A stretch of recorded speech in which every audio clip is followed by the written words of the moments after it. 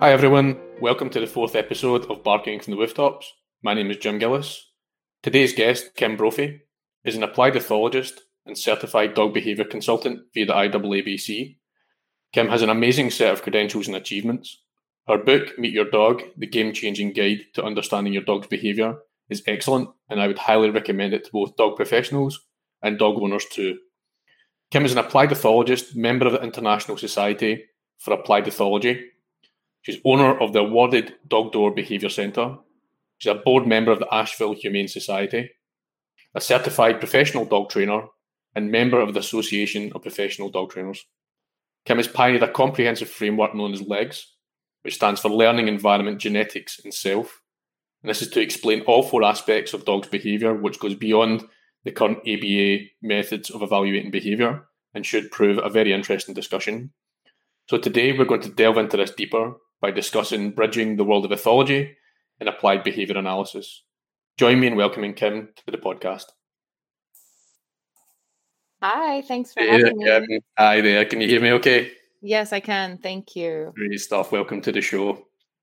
Thanks for having me. This is very exciting, and it's fun to talk to someone with a Scottish accent. That's a new one for me, so this is super fun.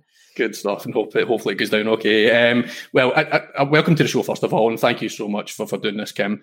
I wonder if you can maybe just start with a little bit of background on yourself. How long have you been in dog training for, Kim?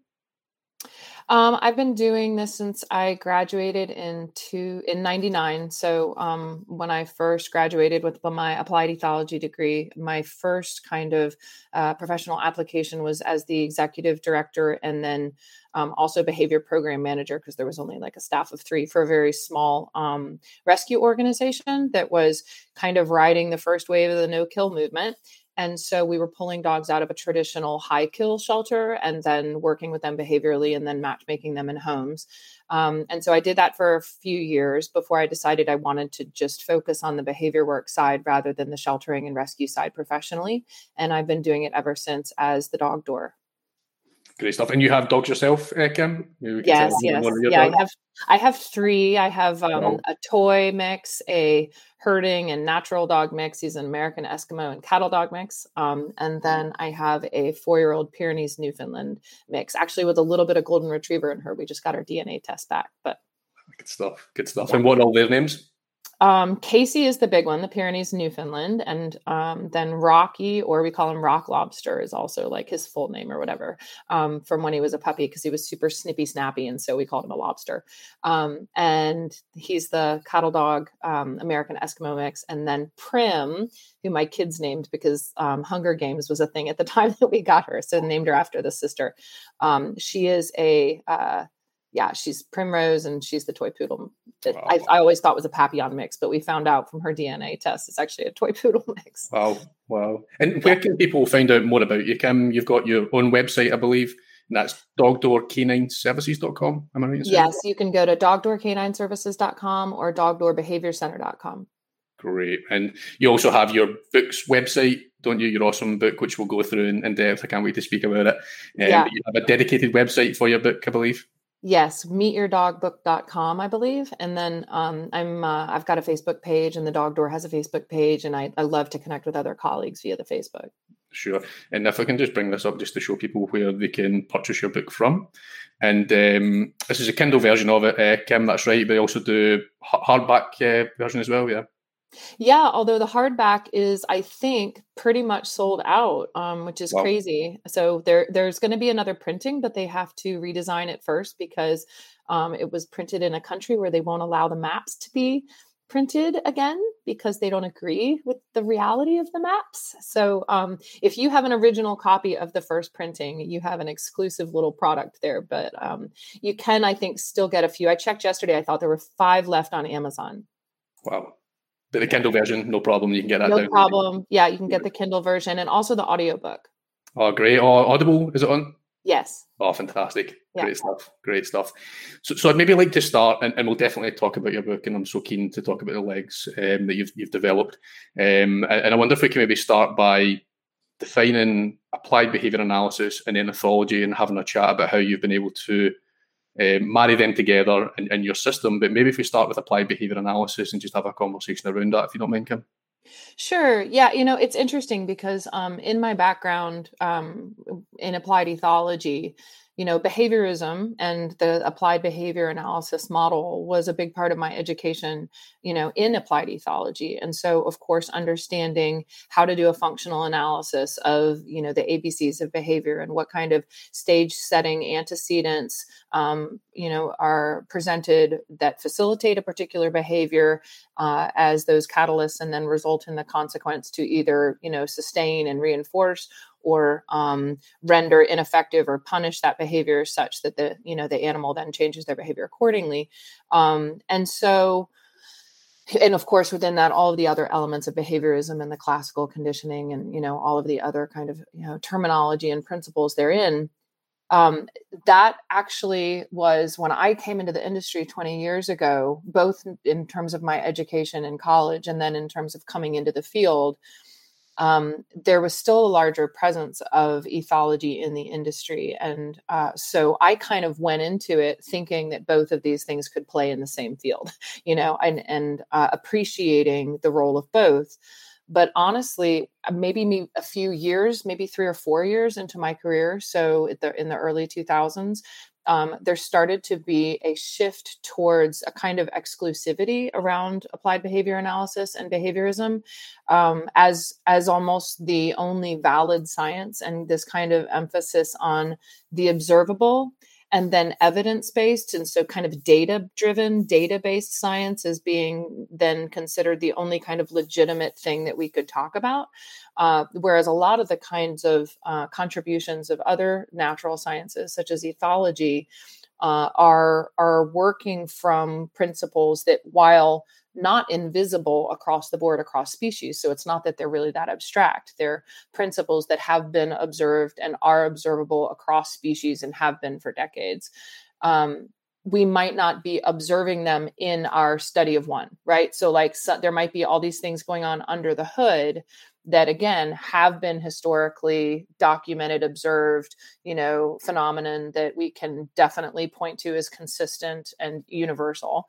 But at the same time, a lot of that doesn't fall readily into an exclusive applied behavior analysis framework where those are not considered kind of valid contributors or even points of discussion when we're talking about an animal's behavior, because we can't observe them now, and because we can't count them now. And that's where I got genuinely confused. I was just kind of like, wait a minute, why would these things not relate? Why would we just negate, the genetics of an animal and, the history of that animal and the whole concept of niche and habitat and, economy of behavior and affordances and the elemental relationship between an animal and their conditions in kind of a larger, more ultimate sense, evolutionarily, instead of what may have been an accidental hyperfixation on just the more immediate antecedents that present before behavior. And, I don't know whether this is something that is true across the board in terms of the application of applied behavior analysis in other species. I can only speak to what I've experienced in the dog world.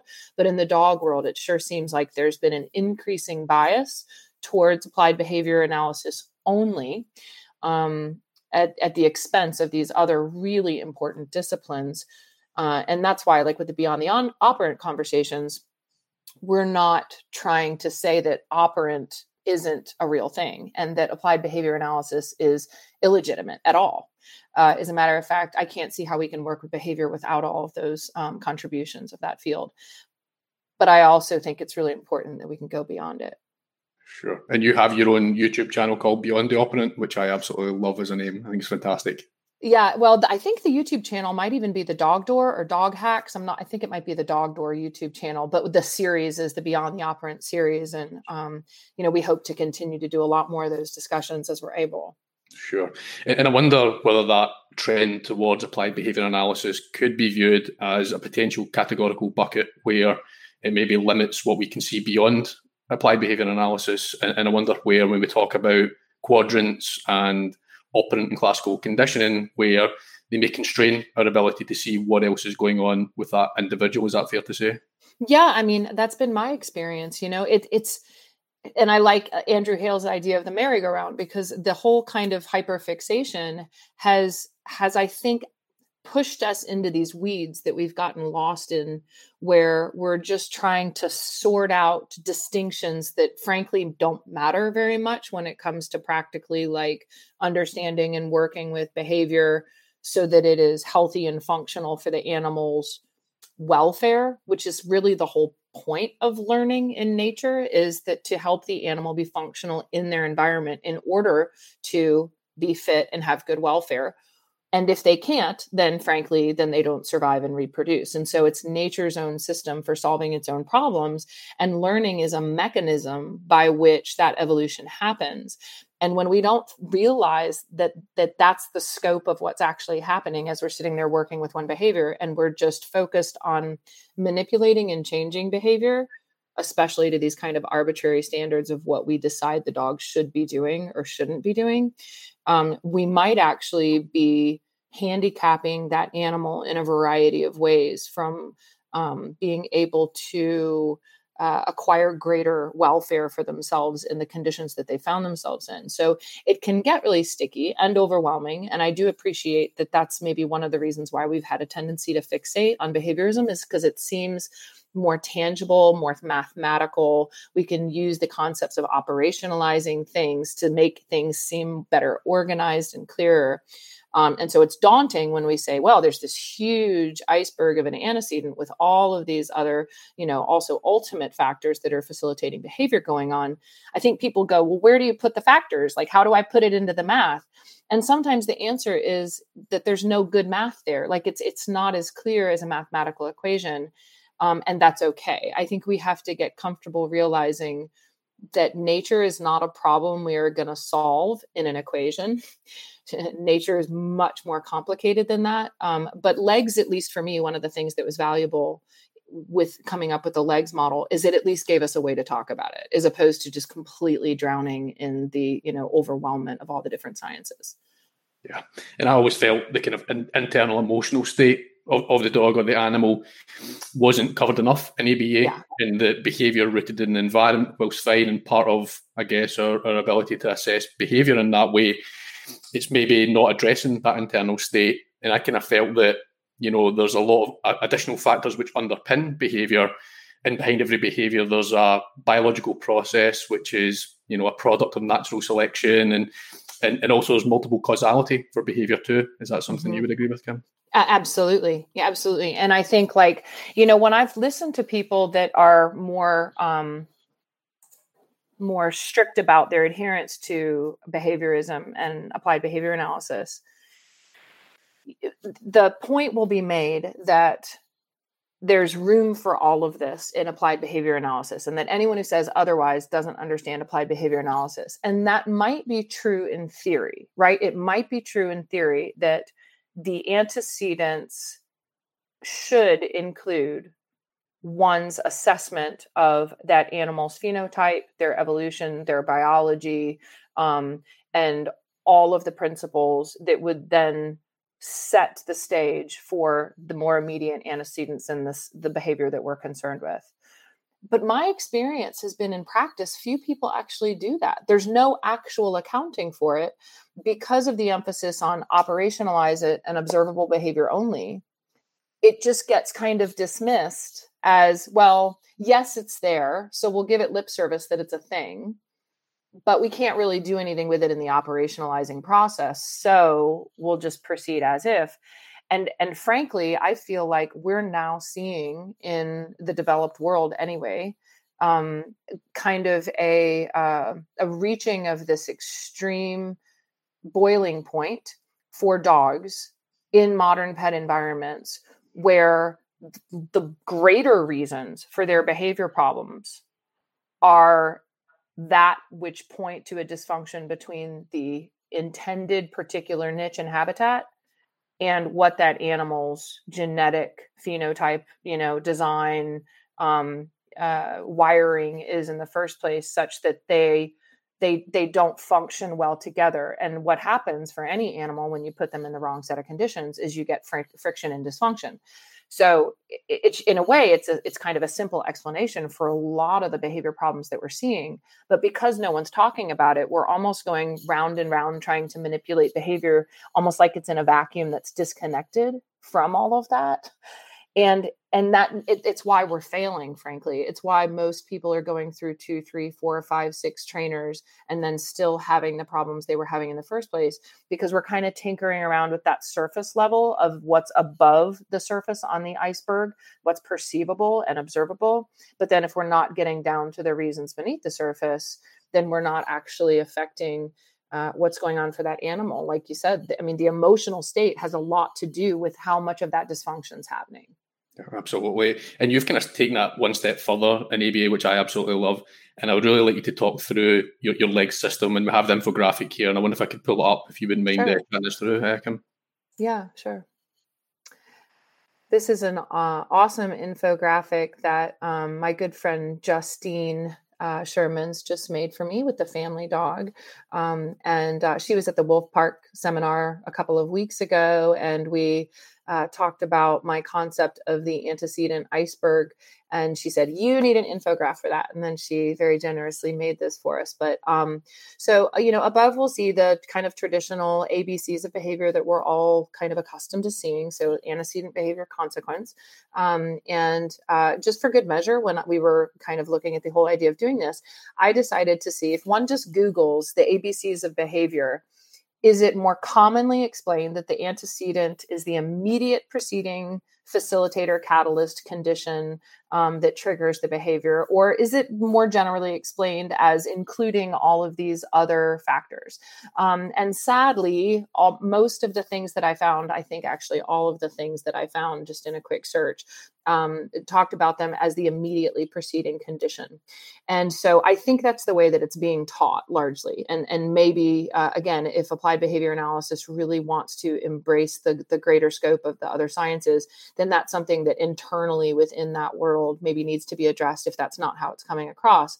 But one of the ways that I like to kind of connect the dots between ethology and behaviorism is with using the legs model to help us understand everything that's actually in that enormous iceberg of the A antecedent. So, of course, we have the animals, previous learning that they have had in their life. So what their experiences have been so far, what kinds of meanings and strategies they've picked up along the way, whether or not there's any trauma, whether or not they're even in a place to learn as a result of other factors. So what are the experiences of that animal in their personal life that are going to just collectively and then individually, depending on the behavior that we're concerned with, set the stage for what we're seeing now. So being able to just do some detective work through the L, the learning piece, is critical. And that part, I would say, more of us are accustomed to doing in the world of applied behavior analysis, to search through that component. The next two components are the ones that I think we most often ignore, the environment and the genetics. And ironically, those two things have a really intensive relationship between the two of them as far as how nature works, because the environment creates the pressures and the opportunities historically that create what that animal is genetically in response to those conditions. And so when we're looking at the environment that sets the stage of the antecedent for a particular dog we might be working with, we shouldn't just be looking at immediately what's happening in the environment right now before the behavior, but what's been happening lately in the environment. What are all the other players in the environment, the schedule, the stresses, the stimulation, the affordances, the outlets of expression for natural behavior, triggers, etc. And then even further back, what has that animal's environment been like in their life so far, even before they've been in this particular home and set of circumstances? Because that creates points of reference, either continuations or disparities for the animal, which can set up some cognitive dissonance for them.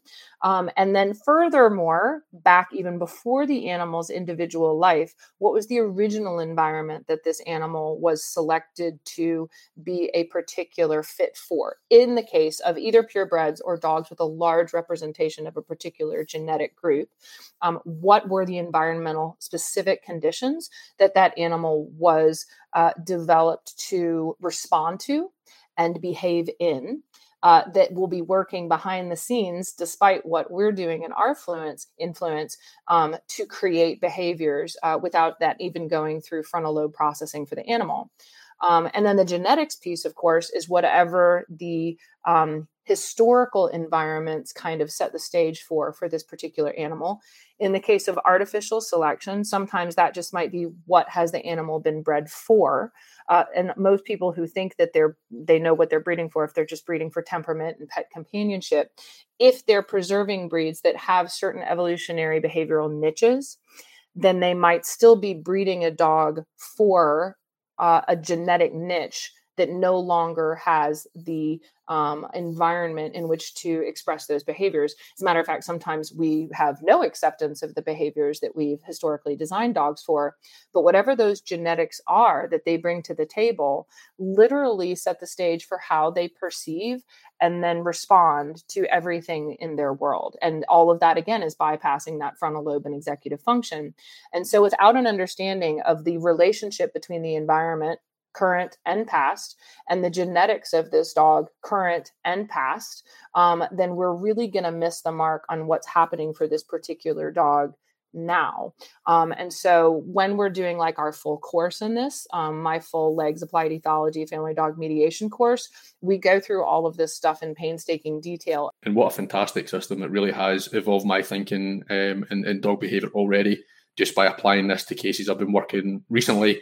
You made some really valuable points there that I wanted to kind of unpack, which was owners expected, particularly in pet dogs, where their expectations of their dog are fairly universal. Is that fair to say? They have this kind of perception of how a dog should behave in their home. And when that dog doesn't behave or doesn't conform to their expectations, that's usually where problems start, right? Yeah, actually, it's funny. I was just literally like writing about this last night, just stream of consciousness as I was falling asleep. I was thinking about how I think the problem with pet dogs really starts in many ways because we have this expectation that all the dogs are by definition pets, and that is their niche, right? And so think about what a like problematic starting point that is, because if they were all bred to be pets, frankly, I don't think we'd be having the level of problems that we're having, right? So the reality is that the pet industry started telling a lie about 40 years ago, maybe not even that long ago. It may have been 30 years ago. I mean, I remember, again, growing up in Atlanta, people will hear me tell this story again. Growing up in Atlanta, the dogs were loose. They had free roam, and then they were still our companions, and they knew where they lived, and, they had their homes and families, but like they weren't captive. They still had autonomy. And, my grandmother would tell me that dog will bite you if you get near the bone. And people know that like dogs run off and they steal things and they raid garbage and they chase squirrels, and they are dogs. And all of these different dogs that were bred for these different jobs, it seems like there was a more practical utilitarian understanding of those distinctions.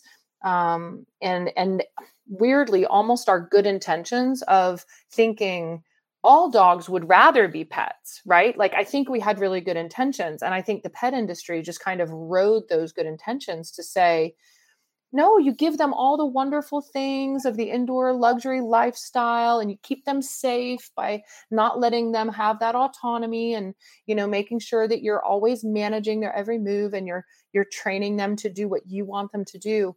Like, slowly our expectations just shifted away from something that was a little more realistic at the beginning of my life. And I'm not that old, so this has happened pretty quickly, to where now it feels like most of our clients really have this conditioned expectation that the dog is just supposed to be a pet and do what they want it to do.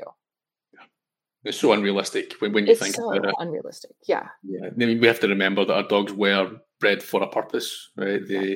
Most of them anyway, and very rarely do you see a dog that was actually bred for companionship, apart from maybe, Shih Tzus, that type of thing. But if you're going to bring a Hungarian Vizsla, and I'm seeing that one of my clients is on the stream just now who has a Hungarian Vizsla called Floki, or I'm also thinking Border Collies, German Shepherds, you bring them into your home, and that might not go so well. Is that fair to say, Karen? Yeah, and it's happening so much. As a matter of fact, I think all that's really gotten a lot worse. I mean, I feel like the disconnect, with the reality of dogs as who they are and all of their complex histories for all these different particular functions is just so divorced from like the average modern family's idea about a dog. And I do have to say, us as dog trainers in this industry, we have to take responsibility collectively for some of this messaging, because a lot of this kind of marketing of like any dog, any age, any breed, I can do anything and I can make any dog obey your commands with my awesome techniques. Like, we're promoting this narrative that it doesn't matter what their genes are because we're like God or something. So we can like make them do what we want and wave our little behavioral dog trainer magic wand and make them conform. But I would argue that even when that's possible, it's unethical, because I think that when you're taking something out of anything that resembles the natural habitat for which they were selected, you're having a quality of life compromise right there.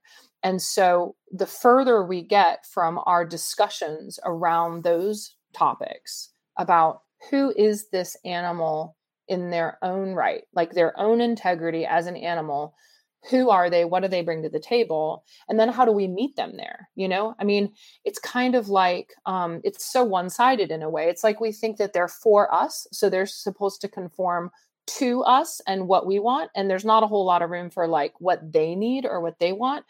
And it's kind of a sick relationship in a way. Again, I'm not saying people meant to do it, but like imagine being in a relationship with a person where it's like, so the only thing that matters is what I want you to do, and what you want and need to do to be happy and healthy, just it doesn't enter the picture. So I'm going to train you to conform to my expectations. It's a little weird.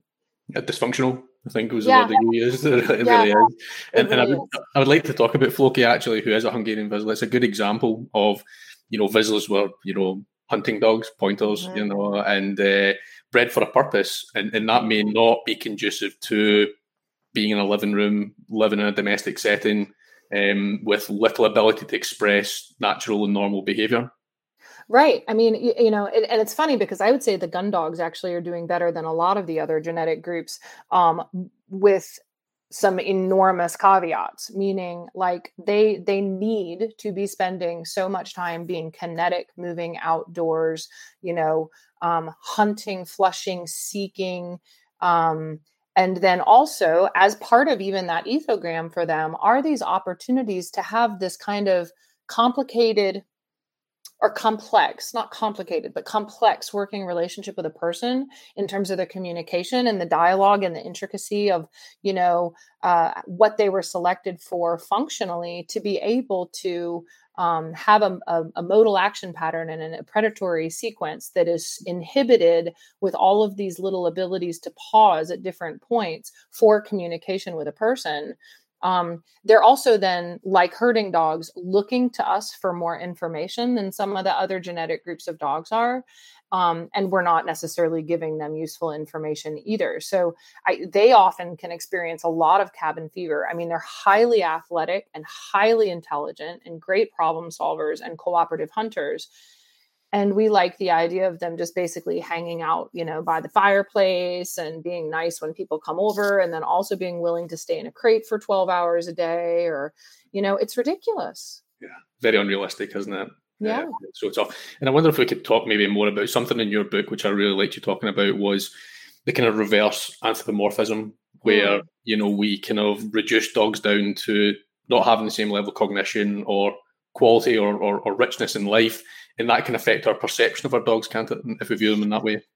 Yeah. I also was just thinking about this morning too, the idea that it's kind of a contradiction, right? And like, frankly, most real truths have a little bit of paradox to them, And so obviously it's not helpful to think of dogs as people. I think that's part of what got us into trouble in the first place.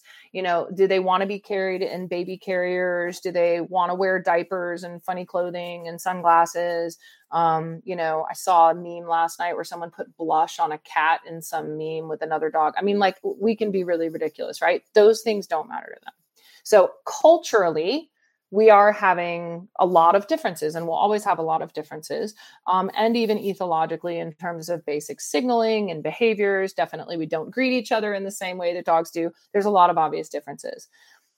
But the dangers of reverse anthropomorphism are just as high when we make the other animal other than us, so less than, distinct from, such that it rationalizes our ability to treat them in a way that we ourselves would not want to be treated, because somehow we think that they're not having an emotional or psychological experience, that they aren't having opinions and needs and wants and desires that are as powerful for them as what we experience.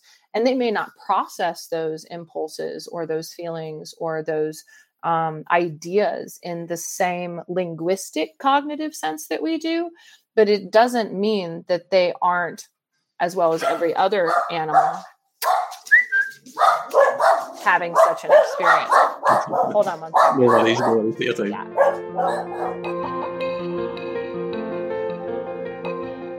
And this is why, personally, for anyone who's listening, just like in human relationships, we all have our compatibility. My least favorite experience I've had as a dog carer so far has been with my toy mixed breed, because part of their ethogram is alarm barking at squirrels farting outside.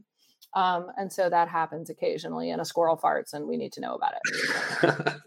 But it's such a good example, though, because there's so many breeds out there. Yeah, I mean, I'm thinking about some of the cases I dealt with even just today of, Jack Russell Terriers running about a garden, chasing birds, chasing squirrels and things. And, one of our adopters asking, is this something we can work on? Can we manage this issue? And you went, well, it's why they were bred in the first place. Right. Right. I mean, and for her, here, I'll introduce her to everybody. We found out that she was also 20% a mix of a bunch of different terriers, in addition to being toy poodle and a bunch of other things. So, but doesn't she look like a little Papillon mix? If her ears were up, you could see it better. But she's gorgeous. But What's no her name? Papillon at all. What's her name? Prim. Prim, that's Prim. Yeah, okay, that's Prim. Good stuff. But it is an important point, and you made that really important point, Kim, about compatibility. And it's something that's kind of lost on modern society, I feel, with dogs. It was a dark place where we're taking maybe really specialist breeds like Belgian Malinois that are looking at the phase of films that are coming out, and they're not going to sit about your living room and just chill and conform to your expectations of a dog, really, are they? No, and it's not even just about that work drive. I mean, something really specific about like the ethogram of a Malinois is that they have been and are still being bred for biting, for bite work. And people are like, oh my gosh, my Malinois is, so bitey. My Malinois puppy is Maligator. I mean, that whole phrase comes from somewhere. And so this is just a sticking point for me. When we breed behaviors into an animal, it's so unethical to try to punish them or frankly even modify them away from those behaviors, because the force of that instinct, if it's an instinct, that reinforcement history is so powerful relative to anything that we're going to introduce as a new kind of reinforcement history. And we're asking them just to kind of cut that off, and they can't. And so even if they're able to suppress it, that comes with a cost to their welfare. Sure. And do you think evolution will eventually catch up, in terms of domestic dogs being in this setting? Will evolution finally or eventually sort of catch up with us? Well, I think in some way, shape, or form, nature always has her say. But, it may be 100 or 1,000 years till we actually see that. And it could take a lot of, the kinds of levels of disasters we're seeing now. When I look at the world and what's happening right now with, the weather and viruses and everything, you just have to wonder, right, whether this is nature's checks and balances trying to solve some of these problems.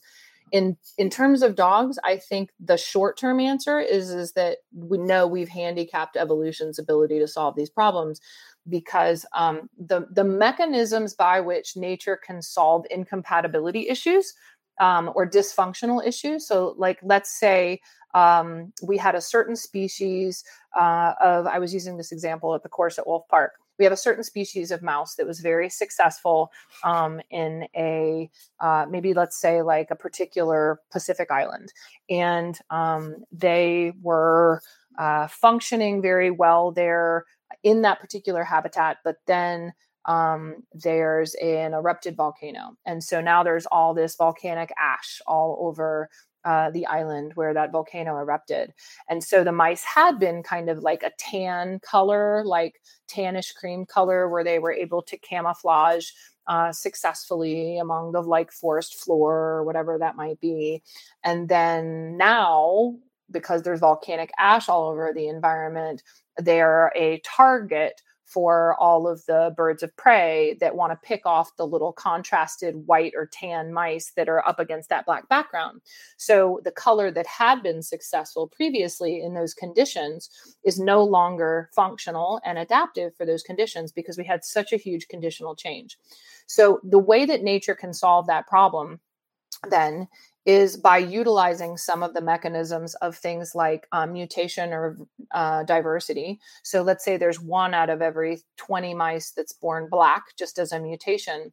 Well, of course, that mouse is going to be more successful in that new environment because they can camouflage more efficiently in those conditions. And so they will survive and be more likely to reproduce. So in other words, the animal might have to adapt to the conditions. So maybe one possibility would be that the lighter colored mice moved further away. They migrated further away from the place where the volcano erupted, so that they could then be successful again. So adapting to the conditions through migration is one possibility. So adapting through your own behavior is an option. And then secondly, adapting genetically. So the population that's still near the volcano adapts, and they end up being darker colored on the whole, because those are the ones that live and are selected for as fit. When we have animals in captivity and we control their breeding and their reproduction genetically, so environmentally, they have no autonomy, so they can't adapt, right? And then genetically, they have no autonomy, so they can't adapt.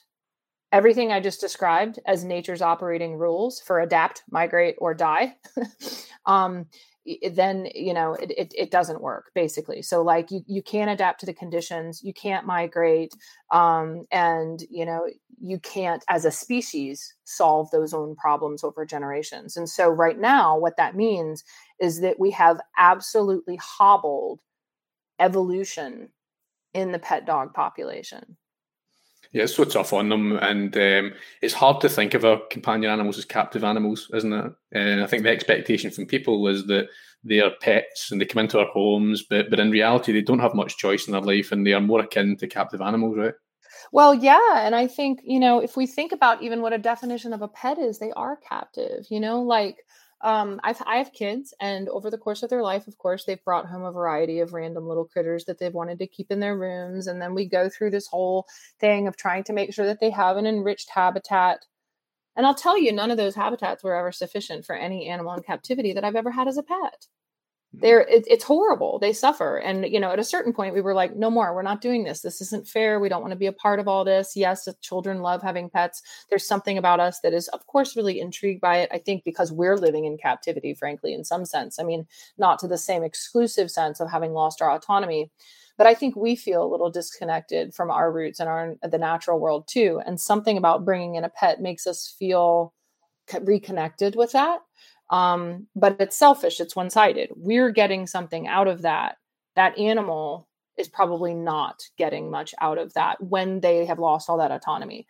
So I think the idea is that we're aiming towards a set of circumstances where, yes, the animal is a companion sharing life with us, and we get the part out of it that we were wanting and craving for that pet relationship, but they're also an equal party of value in the relationship, where we are, as we would with a child, responsible for meeting their psychological, behavioral, environmental needs.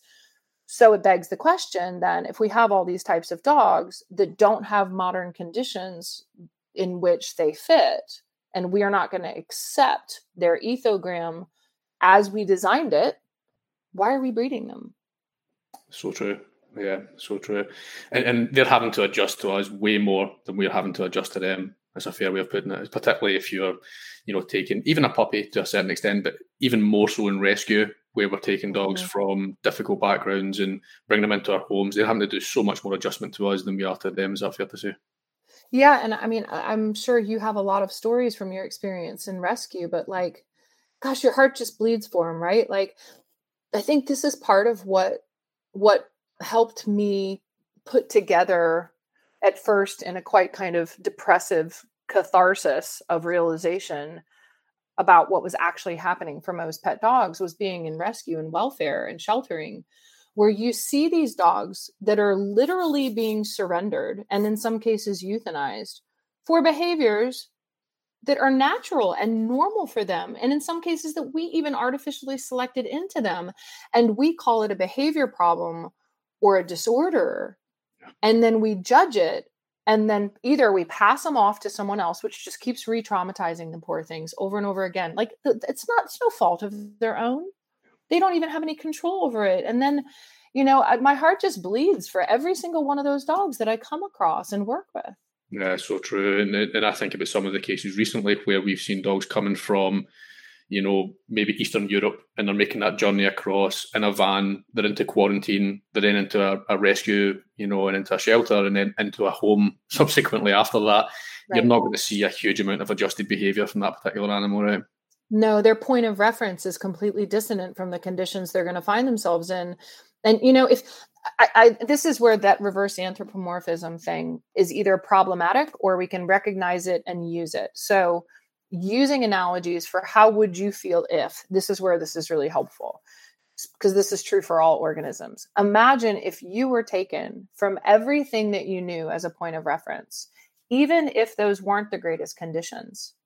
And then you find yourself in a completely foreign set of conditions, almost like you've landed on Mars, where nothing that you're perceiving makes sense in terms of what it means. And then none of the behavioral strategies that you have employed so far work. That's madness. That's insanity. That's dysfunction. That's the life of many pet dogs. So true. I'm thinking Jean Donaldson's Culture Clash example. Exactly. Yeah. So true. Everyone read that because it's such a good perspective. And I think anthropomorphism has its place where we can empathise with our dogs. It just maybe can sometimes go a bit far, for sure. But I think that Jean Donaldson example is probably the best one of that, isn't it? Mm-hmm. So good. So good. Yeah. And like you said, I mean, we should use obviously common sense about thinking what are the shared characteristics between various species, and then what are the things that are differentiating us, because there are those differences. But it's really important to be able to see so that we have the real empathy. We have the actual compassion to understand how they would feel. I've talked about this a number of times in other podcasts, but there's a movie called Room. Have you seen that movie? What was that called, sorry? Room.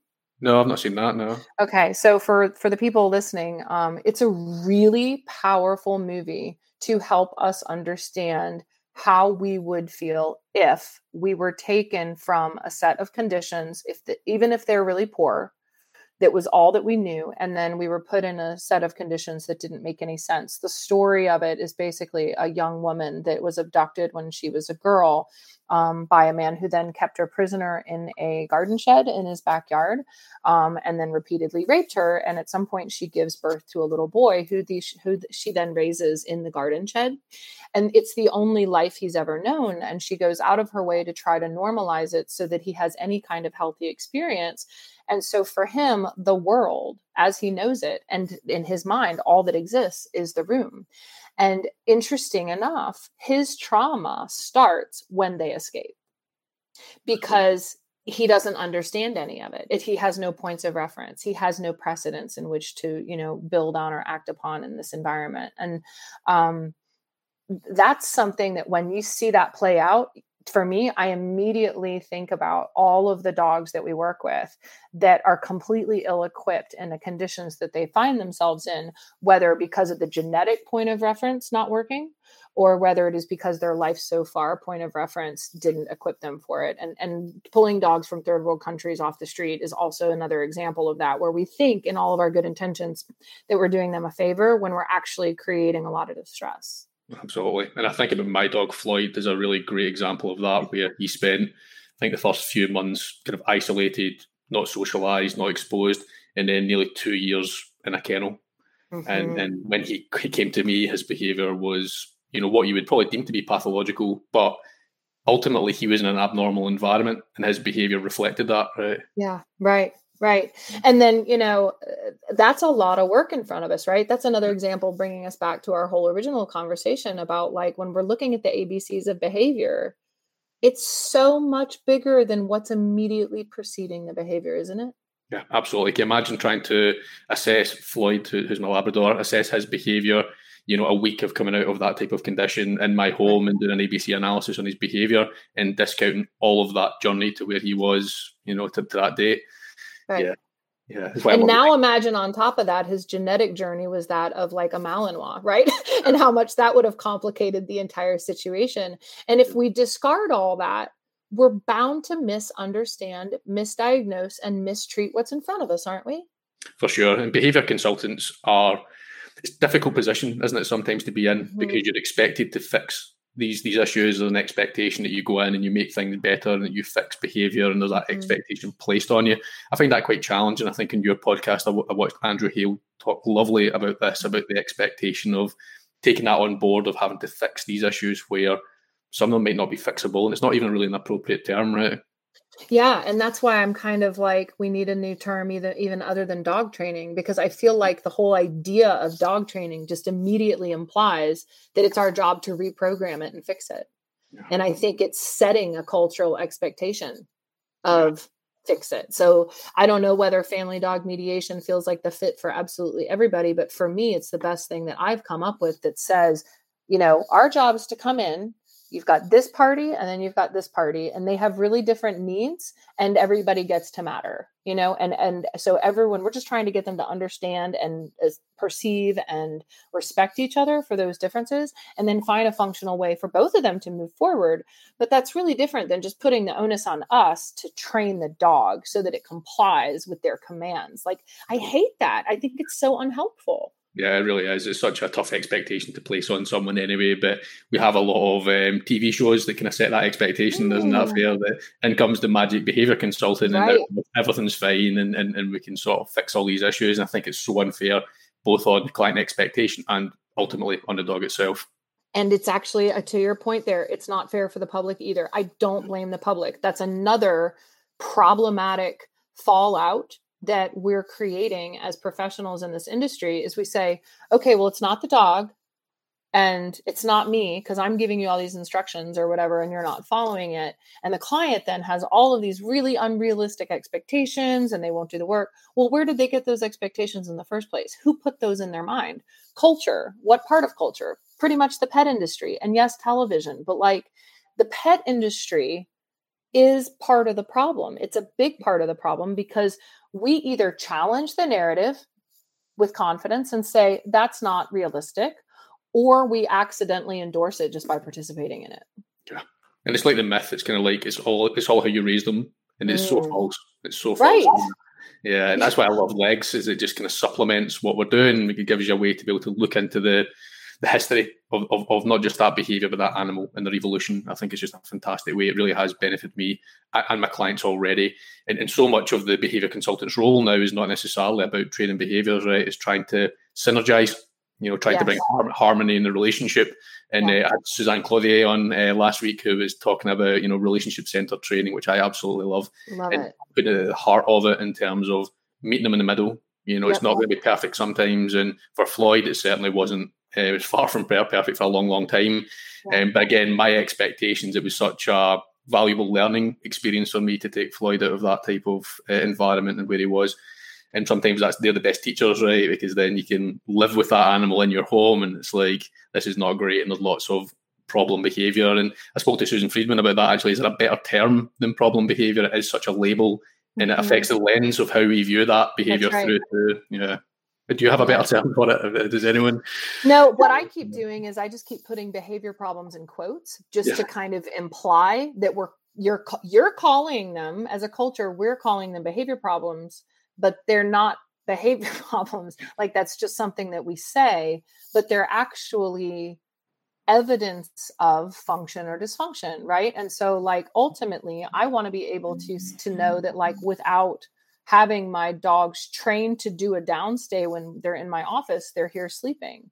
Like, yes, we get the occasional Tourette's thing that might happen once a day, but by and large, this is not an operant process here. And if there were a behavior problem, I guess I would say I'd have to be curious about what was going on that was creating that, right? So rather than just thinking of it like it's a problem, so I should fix it by training it, being curious about what's actually really feeding that underneath the surface, and all those things in that big fat ultimate antecedent iceberg that are setting that stage, that's critical. And that is all our job as professionals. And then also as dog lovers, once we know better, to tell to our friends and neighbors and vets and just talk with people about. It's our job to dispel these myths and to not be part of the problem, even passively or accidentally, just by kind of like continuing to endorse the narrative of, oh, here's your laundry list of all the things you want me to train your dog to do because you want them. Yeah. Like, we have to stop. And that is hard. Like, I do this for a living too, right? Like all the other trainers and behavior consultants. And I know what it's like to get that pressure from people where they're like, but this is what you're supposed to do. I'm paying you to do this job. And it took me a lot of years to get comfortable and figure out how to kindly and effectively communicate to them the reality of the situation. So my biggest job, as I see it, is adjusting expectations and the reality that they're both experiencing in that relationship. And honestly, at this point, most of my clients are actually so relieved because I'm giving them permission to look at it differently. I think we think that they actually want to have to do all this like dog training because they feel like they're supposed to. But I don't think most people actually want to do it. I think most people just want to get along with their dogs. Totally. It's that cultural expectation, isn't it? Yeah. This is how my dogs should behave on walks. They should walk one pace off to the right-hand side, looking at me, making eye contact and doing all these kind of lovely obedience behaviours. And I don't really like that term that much either now, of obedience. It's not particularly, I don't think that appropriate. And I agree, most of the time is spent with empathising with the client and then bringing them into a set of, I guess, realistic goals with their dogs so that they can have some harmony in the relationship in the household. And I really think about aggression when you're talking about this kind of stuff because it's so prevalent, aggression, and so widely misunderstood. And I think a lot of people think, this is genetic, this is a genetic trait within my dog, whereas we're trying to adjust it to say, look, it is a normal behavioural response, it is a behavioural strategy. Is that fair to say? It has a genetic component like all behaviour, but ultimately it's a strategy. Is that right? Yeah, aggression is functional in nature, and particularly ritualized aggression is functional in nature. And so, there's so many layers to the kinds of aggression that we perceive and experience with our dogs. Some of them being things that the dog isn't even experiencing as aggression, but just modal action patterns, whether it's a modified predatory sequence for hunting or herding or whatever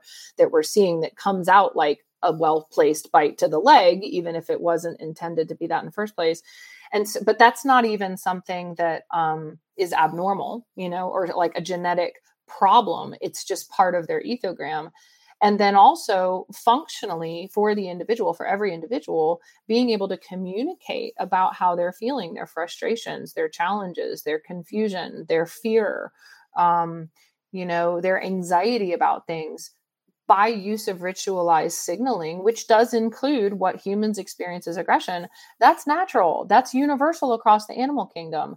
When I have clients that feel like an animal should be euthanized because that animal snaps at them when they go to force the animal to move from point A to point B, when that animal is maybe new to them and terrified and has been neglected so far, but the person feels I should be able to grab my dog, even if I've only had it for a few months or whatever, and move it when I need to because I'm alpha and I'm dominant and it's supposed to obey me.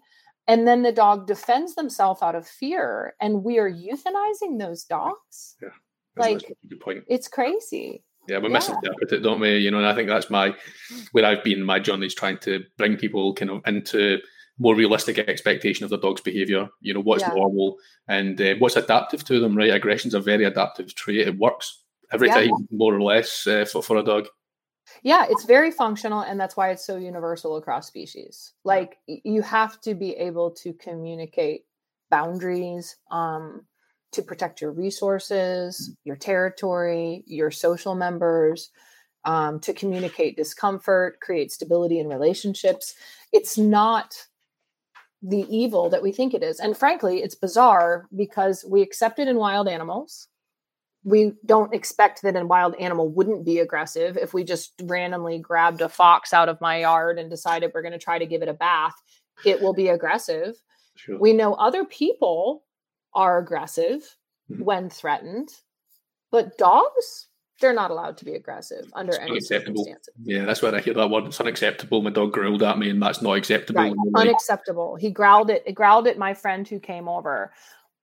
Okay, let's be curious about why and what's happening. Now, I don't expect anyone to live in a dysfunctional situation where their quality of life is compromised and they're walking on eggshells, scared of their own dog because that dog has taken a few chunks out of them.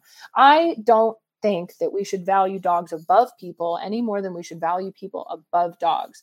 But most of the situations in which people, as you say, are thinking it's completely unacceptable are not those situations where people are legitimately terrified of their dogs. They simply just don't understand what's going on, and they have unrealistic expectations. Sure, totally. I think that's where ABA can be quite useful, in operationalizing that behavior and having a look at the conditions, the antecedents, and what's reinforcing that behavior. But as with your lovely leg system, it just supplements all of that. And I wonder, you gave a really great example in your book where you talked through like an example of a case, and you were labeling things like that's learning, that's environment, that's genetics, and that's self. I wondered on that word self, do you ever get any pushback from the community on that word self? It could be interpreted as being anthropomorphic. As a term. It's funny that you say that, because there's a few things that I was expecting to get pushback on with the book that I didn't, and that's one of them. Right. So I didn't get any pushback about that, and I thought I would get a lot more pushback on the genetic generalizations. I tried to be really careful to make sure that I was communicating that nothing's predictive, and it doesn't mean that because a dog is this breed of dog, then they will be whatever. It's just kind of like increased likelihoods based on what the selections were. But that there's still a lot of variety there. But I thought I'd get some heat for that, and that whole idea that a dog even has a self. But like, for me, as someone who's just been so obsessed with and studying nature for my whole life, I don't understand how people can look at another sentient organism and think it doesn't have its own individual experience. 100%. You just need to live with a dog for a day to realise that they have their own idiosyncrasies, they have their own little personalities, and that really does come under that term, the self. But it's easily, I guess, it's maybe a difficult concept for some people in terms of the way you view dog behavior in that way, but they are sovereign, right? These are sentient beings, and we have to respect that. But I guess that's maybe where you see not a lot of respect given to that kind of sovereignty. Is that fair to say? Yeah, I think we're very uncomfortable because of our historical conditioning in thinking that animals are having an experience, because then the magnitude of the implications for our responsibility to be stewards of their good experience and to be compassionate is suddenly in our face. And that makes us uncomfortable, because then it's like, wait a minute, if all of the things are feeling and experiencing, then I can't rationalize some of my behavior anymore. Then I have to carry with me when I leave my house the weight of knowing how my dog is feeling in that crate for 10 hours a day, totally, as opposed to just going out and having a good time. So I think it's almost been functional. It's an interesting hypothesis. But it's almost been functional for us to ignore those implications so that we can proceed with what we want to do and what's, successful in our own kind of strategizing in life. But it's at their expense. And this is why, for me, it's like, it's one thing to do what you need to do to be functional as a species in your environment. And humans deserve to be able to follow those evolutionary guidelines as well as all the other species. But whenever we take something and we make it captive, it's not an even playing field anymore. It's one thing if we're arguing over a territory, even as two different species, and we have to compete over it, because at the end of the day, that's what species are doing, is there's limited resources and not everybody survives and reproduces. And so everyone is going to step up and take care of their own and their own needs. And that makes sense. That's functional. It's not that everything gets to live in nature. It's not that fairy tale at all.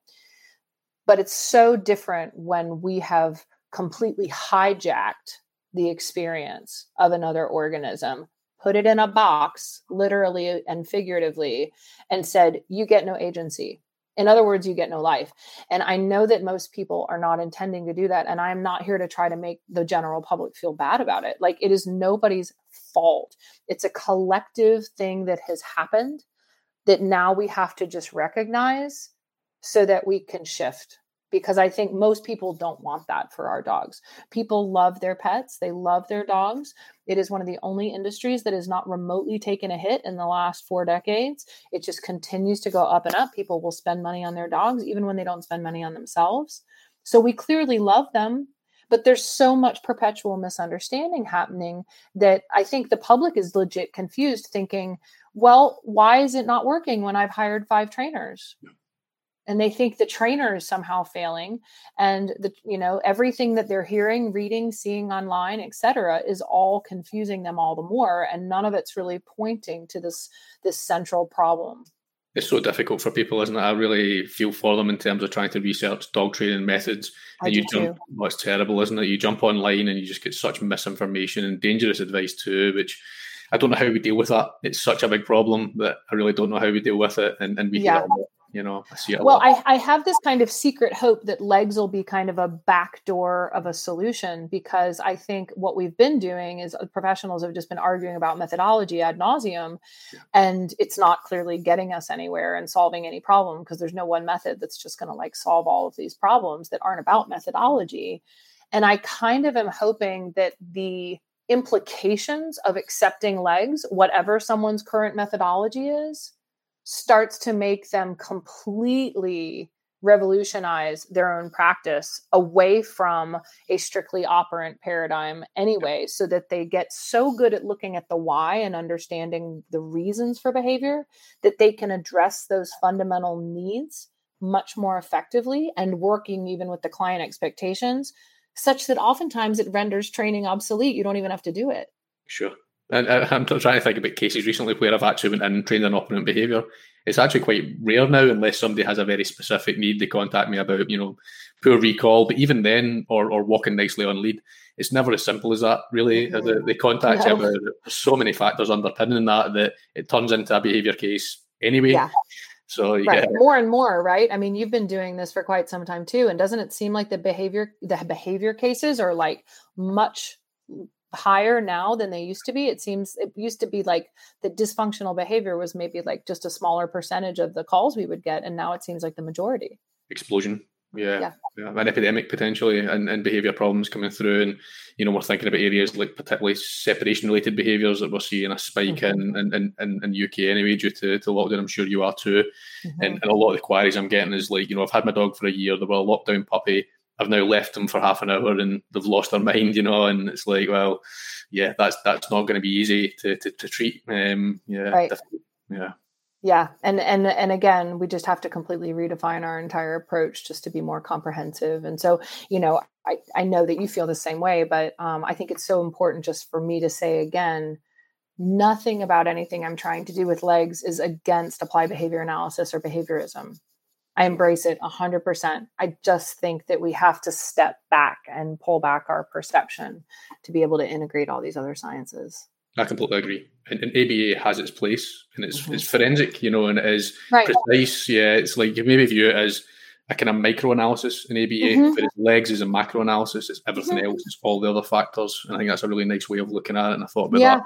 And it's something I'll be promoting. And as I say, it's helped me so much in recent cases understand where the origins of those behaviours are coming from, not just from an operant perspective. So I'll thank you for that, and I'll be promoting it as much as I can. And I'd recommend to everyone to pick up your book. I thought it was fantastic. I think, not just for dog professionals, but for owners themselves to understand what's going on with their dog can only be a good thing, Kim. So fantastic job on the book.